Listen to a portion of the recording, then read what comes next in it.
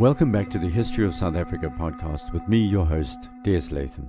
This is episode 69 and we're hunting the origins of Shaka. Throughout the area north of the Thukela River, the main medium of exchange in terms of goods was no longer cattle by 1810, it was also beads. These glass beads manufactured in Europe had flowed through southern Africa starting in the first days of contact between Europe and Africa way back in the 1480s. More than 300 years later, the beads could be found in every corner of the continent, and one of these corners was Zululand. By the time of Shaka's rise, starting in the second decade of the 19th century, beads had become one of the main mediums of exchange, particularly when a man acquired a wife, lobolo, in conjunction with cattle. But beads were not the only trade item. Things like copper and iron were mined locally and traded as well, while the people along the coast were expert at salvaging these metals from the numerous shipwrecks that dotted the Indian Ocean sands from north of Mozambique all the way to the Cape. Metals were directly linked to status. As you heard in one of the earliest podcasts, African people were using iron and copper as ornaments, and the metals were worn by warriors as a sign of bravery. So trade with Europeans was therefore directly associated with the stratification of society from the earliest days, with the most important members owning the most copper and brass, the most gold and iron. However, there was not enough trade with Delagoa Bay to say with certainty that trade in these kinds of products alone drove the amaNdwandwe and amaMthethwa, then the AmaZulu, to rise as powerful centralized kingdoms. By the late 1600s, Ivory was travelling along routes from central southern Africa to the ports controlled by the Portuguese. Major trading emanated from Delagoa Bay, and the Dutch then took advantage of this. Ivory was the main product, not slaves, with beads exchanged in return. Gold dust was also traded from far in the interior. Tsonga traders from around Delagoa Bay pitched up as far south as the Mfolozi River. Some made it 1,500 kilometers into the interior, and at times those traveling from the Atlantic or the western seaboard would actually make contact with others traveling from the east, the Indian Ocean. Delagoa Bay was a wild place, full of pirates and privateers, crooked colonial officials, and craven Tsonga chiefs. Hundreds and hundreds of years of maritime visits from the Middle East and Asia and East Africa and Europe had taken its toll on the surrounding people. The bay was and remains an obvious base for trading into southern Africa. If you deploy an early 19th century logic and realize that people can walk 30 kilometers a day with ease, unless the bush is wickedly thick, then distances become transport realities based on the concept of time. A trip from Delagoa Bay to the Pongola River and back would take a couple of weeks, far less time than a ship's journey from Europe to southern Africa. For Europeans, Delagoa Bay was a fever-ridden hellhole. They often preferred to live on the small islands offshore. These were safer from attacks and not as malaria-infested as the mainland. There were even attempts at establishing early factories on these islands, but these faltered. And yet, by the latter half of the 18th century, other islands further afield, called the Mascarenes, became a major market for Indian traders, and the English began to trade from there by the 1760s. The Mascarene Islands are Mauritius, Réunion, and Rodrigues, east of Madagascar. The French also took advantage of these islands, and a brisk local trade emerged. A kind of triangle of its own took place between Mauritius, Cape Town, and Delagoa Bay, with Madagascar thrown in for good measure. Englishman Edward Chandler, for example, had 12 boats manned by Indian crew from Goa, who sailed up and down the Maputo River in 1868 and then sent the goods obtained to Europe around the Cape. Some ended up in the Mascarene Islands as well. The way trade worked was Europeans would make contact with middlemen who played the traders off against each other. They were canny negotiators and extremely well informed about the politics of the day back in Europe, and they would hoard the goods from the interior in their large warehouse-style huts and pits, push up the prices, and sometimes would harass traders in a form of intimidation to get the price they preferred. The Tsonga were famous as a source of metals, and in particular something called mdaka, rough lengths of copper and brass hammered into inqota, neck rings. These could also be fashioned into bangles and bracelets, all beavering away in inland forests, far from the prying eyes of the Europeans. The coppersmiths were paid in cattle, and by the time of Shaka, and perhaps earlier, the Tsongas would bring ivory to the Zulu in return for cattle, and the ivory would then be taken to the earliest European traders in Natal. These trade patterns had been set hundreds of years before Flynn and other explorers arrived in Natal in the first decades of the 19th century. By the time Dingaan had killed Shaka, Portuguese traders were living further away from Delagoa Bay. One such a man was called Denisa, who lived in Tsongaland, dealing in locally grown tobacco and ivory in exchange for uchoda, which is a black cloth. He'd also trade his ivory and tobacco for izimbedu, heavy brass bangles, and amasinda, the lighter arm bangles. From there, these goods would be moved inland by the middleman, who would exchange these metals for wildcat skins and sheep, goats, sleeping mats, and shields. Englishman William Bolts took over the bay in 1777 on behalf of the Austrian Asiatic Company of Trieste, and ivory was the main trade item. That year, 69,000 pounds of ivory were loaded on board the ship called Success. In 1779, 2 ships took back around 40,000 pounds. The same amount was loaded on an Austrian ship the next year. Most of this trade was not recorded. We believe an estimated 100,000 pounds of ivory was being exported every year from Delagoa Bay, or around 4,000 elephants were being slaughtered in this part of Africa to satisfy the locals' need for beads and metals and the Europeans' lust for the white gold. Needless to say, by 1810, as Shaka rose with Dingiswayo, elephants were no longer to be found in most of the area from southern Mozambique and eastern Africa. Arabic traders from Zanzibar and further north had arrived here for hundreds of years, while Indian vessels also could be found, the Parsis as they were known at the time. There was even an Islamic preacher living at Delagoa Bay in 1800, along with other Muslims, and ship captains were told to bring coarse blue linen cloth, old clothes, brass rings, pieces of copper wire, glass beads, the larger the better, tobacco and pipes, knives, hats, wigs, shoes, and stockings, if they wanted ivory and gold. Local people amalgamated to form more powerful trading groups, such as the Tembe, who ruled Delagoa Bay until the 1790s. But they only had control over the area up to around 180 kilometers inland, and trade was use value with very little coinage around. By 1810, the sign of political clout was the accumulation of goods, with rich women wearing massive brass neck rings as a mark of their rank in society. Brass necklaces and beads were aesthetically beautiful, sparkling in the African sun. They were not trinkets, as has been described by some historians. These had built up an intrinsic value, culturally and artistically.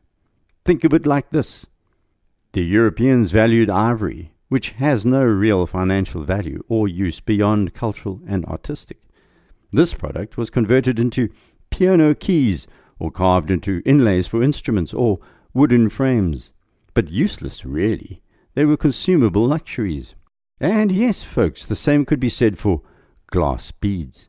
Some in the ivory tower, excuse the pun, or the academic narrative, which is built up over many decades, particularly post-colonial, of Africans being hoodwinked in exchange for a few cheap goods like beads, with European merchants devious and cackling into their mugs, is somewhat modern revisionism. Both sets of trades had their own value embedded in their own culture. Look at ancient Mesopotamia or Carthage. These people coveted seashells, which were used in burial rites. So, by the first decade of the 19th century, items of value from inland Africa were being exported to Europe or other parts of the world, and some of these on the eastern seaboard were slaves. There's been a great deal of debate about the effect of slaving here and its connection to the development of the centralized states of southeastern Africa. One of the biggest problems for us is that there was very poor record-keeping about slaves in East Africa, unlike West Africa. Much of this trade was in secret, and the piracy was rampant. The pirates were big slave traders, and when they delivered their hapless cargoes to Brazil, they had merely registered these people as Mozambican, without saying from where they came. And Mozambique has a long coastline, 1,500 miles. The transatlantic slave trade from the west coast of Africa was booming at the time, but down the east coast, the high volume of this trade ended at Sofala in the far north of Mozambique. Further south, it was more intermittent, so we believe this terrible system did not really have a direct bearing on the northern Zululand region. There are two major things to keep in mind about this matter. Firstly, that trade in people always comes with the trade in other goods. A complex relationship develops. In the north, In Sofala, slaves from around Malawi and even as far as today's DRC would be seized and then forced to carry the ivory as well, a double win for the African slave traders who unsold their miserable cargo to Indian, Middle Eastern, Arabian and European buyers. This system disrupted local social and economic ways of life. The second thing to understand is that Africans sold their brothers and sisters for a profit to the Arabs, the Indians and the Europeans. Very few of these outsiders ever ventured far inland. They had waited at the ports for the middlemen to arrive with the ivory and the slaves and then do the deal a few miles from their ships. Often the slaves were raided for other reasons locally in Africa, wars between people, famines where people could not protect themselves. The defeated ended up on a ship from Sofala, heading to Saudi Arabia, Zanzibar, Goa in India, some to Brazil. The Brazilian link is interesting, but if you glance at a map, you'll see that Brazil is a very long way away from Sofala, whereas Goa is just a relatively few hops along the coast from East Africa. By 1800, the violence associated with slavery had escalated, but not enough to destabilize the region around Delagoa Bay. There was just not enough going on to create resource collapses and disputes. However, the general trade and competition for ivory, gold and skins, copper, and the increase in population pressures caused by droughts did begin to have an effect. This represents a kind of pincer movement in northern Zululand, and it was going to tighten over the next 50 years as colonial pressures grew from the south, from Durban. And so now we return to the area between the Thukela and the Pongola rivers, and specifically around the Mfolozi, the Langeni, and the Mthethwa. Amongst the people who were tributary to the amaMthethwa and both Jobe and then Dingiswayo were Senzangakhona's amaZulu. Things were on the move by 1800, and Senzangakhona was set on building his own power base in the midwaters of the White Mfolozi to his north, the source of the Langeni to the south. Around Mfolozi, a remarkably broody mountain near Vryheid in Zululand, there were settlements where the amaZulu, the Mabaso, the Khomalo, and the Buthelezi peoples lived and could be found at this time. They occupied this mountain along a single line throughout the ridge, which meant they could see each other when attacked and join up to fight off a sudden assault. They were on high ground. Anyone driving from Melmoth to Vryheid today will see this large mountain, which was to play such a major role during the Zulu Wars of 1879. It is upon the fixed landscape that the various generations gyrate from pre-colonial to the present. So Senzangakhona, who was Shaka's father, was pretty much absent from his son's development, as you've heard. By now he had established ties with the Mpongosi people, who claimed the mountains around Mfolozi as their own. An Mpongosi man called Kube is a hero in Zulu oral tradition for having rescued Senzangakhona's infant daughter and then murdered his brother Mkasana, cutting him down on the hills near Babanango. Kuba conjured before Senzangakhona, who was still relatively weak, and then they both worked together to subdue the Tunu people nearby. But amaNdwandwe of the Tunu fought like a lion, and he was undefeated, and the two peoples took to burning down each other's huts through the next few years. The Tunu people to this day do not speak too highly of the amaZulu people, despite speaking the same language. But over this series, you're going to hear more evidence of the reasons why. The Mpongosi-Zulu alliance rolled on. Next target was Qabashi of the Xulu, who lived further east, towards the coast around the Mfolozi River. Kuba's son Ndlovu led that series of attacks and was duly awarded land around Talaneni, just north of modern-day Nkandla, the home of Jacob Zuma. Ndlovu was also awarded jurisdiction over the defeated Xulu. The Mpongosi and the Zulu were inseparable at this time. Kuba had an Umuzi close to Senzangakhona's headquarters at Nobamba, while his son Silwana headed off to form his own family unit. Kuba's sister Nglita married a Zulu man. That cemented ties. One of Silwana's wives had lived in Senzangakhona's Umuzi at Nobamba as well, further strengthening this tight bond. Silwana was also a member of Senzangakhona's Esiklebi Ubuto or regiment. Later, Silwana's son Gawozi became a man of high standing under Shaka and was alive at the time of Cetshwayo's reign in the 1870s. Surviving was quite a feat, considering what was going to happen here over the next 20 years, starting in 1810. There are other famous clans who survive into the modern era and form the core of Shaka's amaZulu: the Gazini, Mandlakazi, the Mataka, Fazini, and the Biela. So the marriages of convenience strengthened the AmaZulu. It fused them. Senzangakhona was a remarkable man if you consider the period with the amaMthethwa and the amaMndwandwe trying to destroy him. He was a clever operator and had a number of warrior regiments he could rely on in the mountains around Ubamba: the Isipesi, the Iwombe, the Isiklebi, Intonela, Imbelebele, and the Imkangala. While these were largely age group and locally placed to Buto, the Iwombe were slightly different and were named after Anomizi, and these men were uncircumcised. By now you're aware of how circumcision was being managed by the chiefs, increasing control over the men. Furthermore, Dingiswayo of the amaMthethwa had converted some of his regiments to non-circumcised warriors, and the Iwombe were copying his social military techniques, I guess you could call it. It was important for Senzangakhona to reinforce these links, so several of his sons ended up fighting in the Iwombe regiment, including Ntunja, the famous Dingaan, and the other famous future Zulu leader, Mpande. That was a surprise because these three sons were of quite different ages, so they were wedged into the Iwombe for strategic political reasons. Even older men were part of the Iwombe. Senzangakhona's uncle, for example, Mqundani, and even his wife Bhibhi's younger brother, Induvani. So, the Iwombe were a hodgepodge, not a simple selection on age, as historian Dan Wiley notes. Senzangakhona was an imizi or homestead builder of note, setting up more than any of his predecessors, and yet the core AmaZulu residences remained unchanged, those at isiKlebeni and Intontela and Nobamba, with the latter being referred to later as the Jerusalem of the Zulus. He did not barrack his Amabutu into specialized settlements, military-style forts, I suppose, in the manner that Shaka would later. Senzangakhona was also more of a woman's man. His family grew quickly, and he had many, many sons and daughters, unlike Shaka. Senzangakhona of the AmaZulu built marriage alliances, although some whispered that one in particular was verging on inbreeding. Zitshunga Ka Mudli was the daughter of Mudli, who was a grandson of Jama, who was a cousin of Senzangakhona. So his wedding to Zitshungu sailed close to the incest wind in AmaZulu social law. Another of his more than a dozen main wives was Langazana, a Sabia woman. These people lived in the highlands west of the AmaZulu, and later Shaka would subsume this clan completely.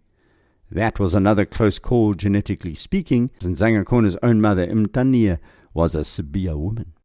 It was Mkabi of the Beleni who was his first and greatest wife, although, as you'll hear in a minute, not the best loved, and she was saved from succession disputes later because she bore no sons, only a daughter called Nozulwani. But she managed the girls of the AmaZulu, including Shaka's mother, Nandi, which would have terrible repercussions later. Then there was Mpekasi of the Emaqungebe, who lived north of the AmaZulu in the Mfolozi Valley. She was the mother of Dingaan, the man who would one day assassinate Shaka. Another was Songia Kaangocha of the Nhlabisa, who lived in the Mbabedlan hills across the Mfolozi River. Her son was Mpande, the future AmaZulu king. Magulana Kaanchongololo of the Emangani was also an important link to the Kwabe, and then other wives whose origins are shrouded in AmaZulu oral history mystery, like Nomorawu and Ngoto Kamuyi and Ingatra Kamlingi.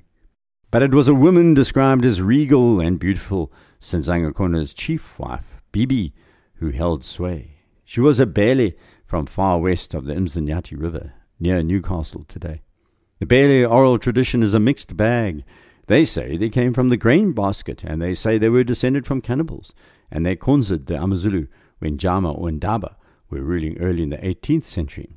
Bhibhi bore Senzangakhona a very important son called Sigujana, and soon AmaZulu proverbs were peppered with references to this amazing woman. One says, "You must be the possessor of some beautiful virtue like Bhibhi, whose star was in the ascendant, whatever king happened to come to power." She was lucky. And Senzangakhona was quick to point out later that, "How is it that my wife, who is so beautiful and whom I love, should be called a Bele? Why should she be addressed as Mbele? It's difficult for the tongue to say Mbele to my wife. Does it mean that she is the Ibele, the front covering of an Mbila, a Dasi?" For non-South Africans, a dussie is a small mammal, a rock rabbit, that lives in hilly parts of the country, cute and furry, but hardly the stuff of queens. Senzangakhona eventually had enough of the Mbele praise shout, where the call would be Mbele, and the people would shout back Ntuli. So he issued an edict. From now on, the people's new name would be the Ntuli. No more would his beautiful wife be called a rock rabbit. On he went, marrying off his daughters to firm up political alliances with neighbors. Nomanqe, Intikile, Nomqaba, amaNdwandwe. They all ended up with high-ranking amaMthethwa men. Mantongela married into the Buthelezi clan, Shaka into the Mbata, and Ntimbazi into the Magazini. So, by the time of Shaka's teens, Senzangakhona had sewn up a patchwork area from the White Mfolozi Valley east and north of his land to the headwaters of the Mfuli in the southeast, across the upper Mhlatuzi to the headwaters of the Insuzi to the southwest, and even into the Mzanyati Valley further west. This is an area around 100 kilometers long and about 40 kilometers wide, and that remains the AmaZulu heartland today. In episode 70, I'll relate how Shaka ran into trouble with Senzangakhona and was cast out as an Inchinga, a trouble causer. In a previous podcast, I've covered this in a circumspect way. Now you're going to hear the full story and his interest in Uwombe and how Senzangakhona died. Please rate the podcast on iTunes if you have the time. It helps make the series more visible. And if you have any comments or want to contact me, you can use the website desmondlatham.blog or desmondlatham.com. I'm also on Twitter. You can direct message me there at deslatham. Until next, salagahle.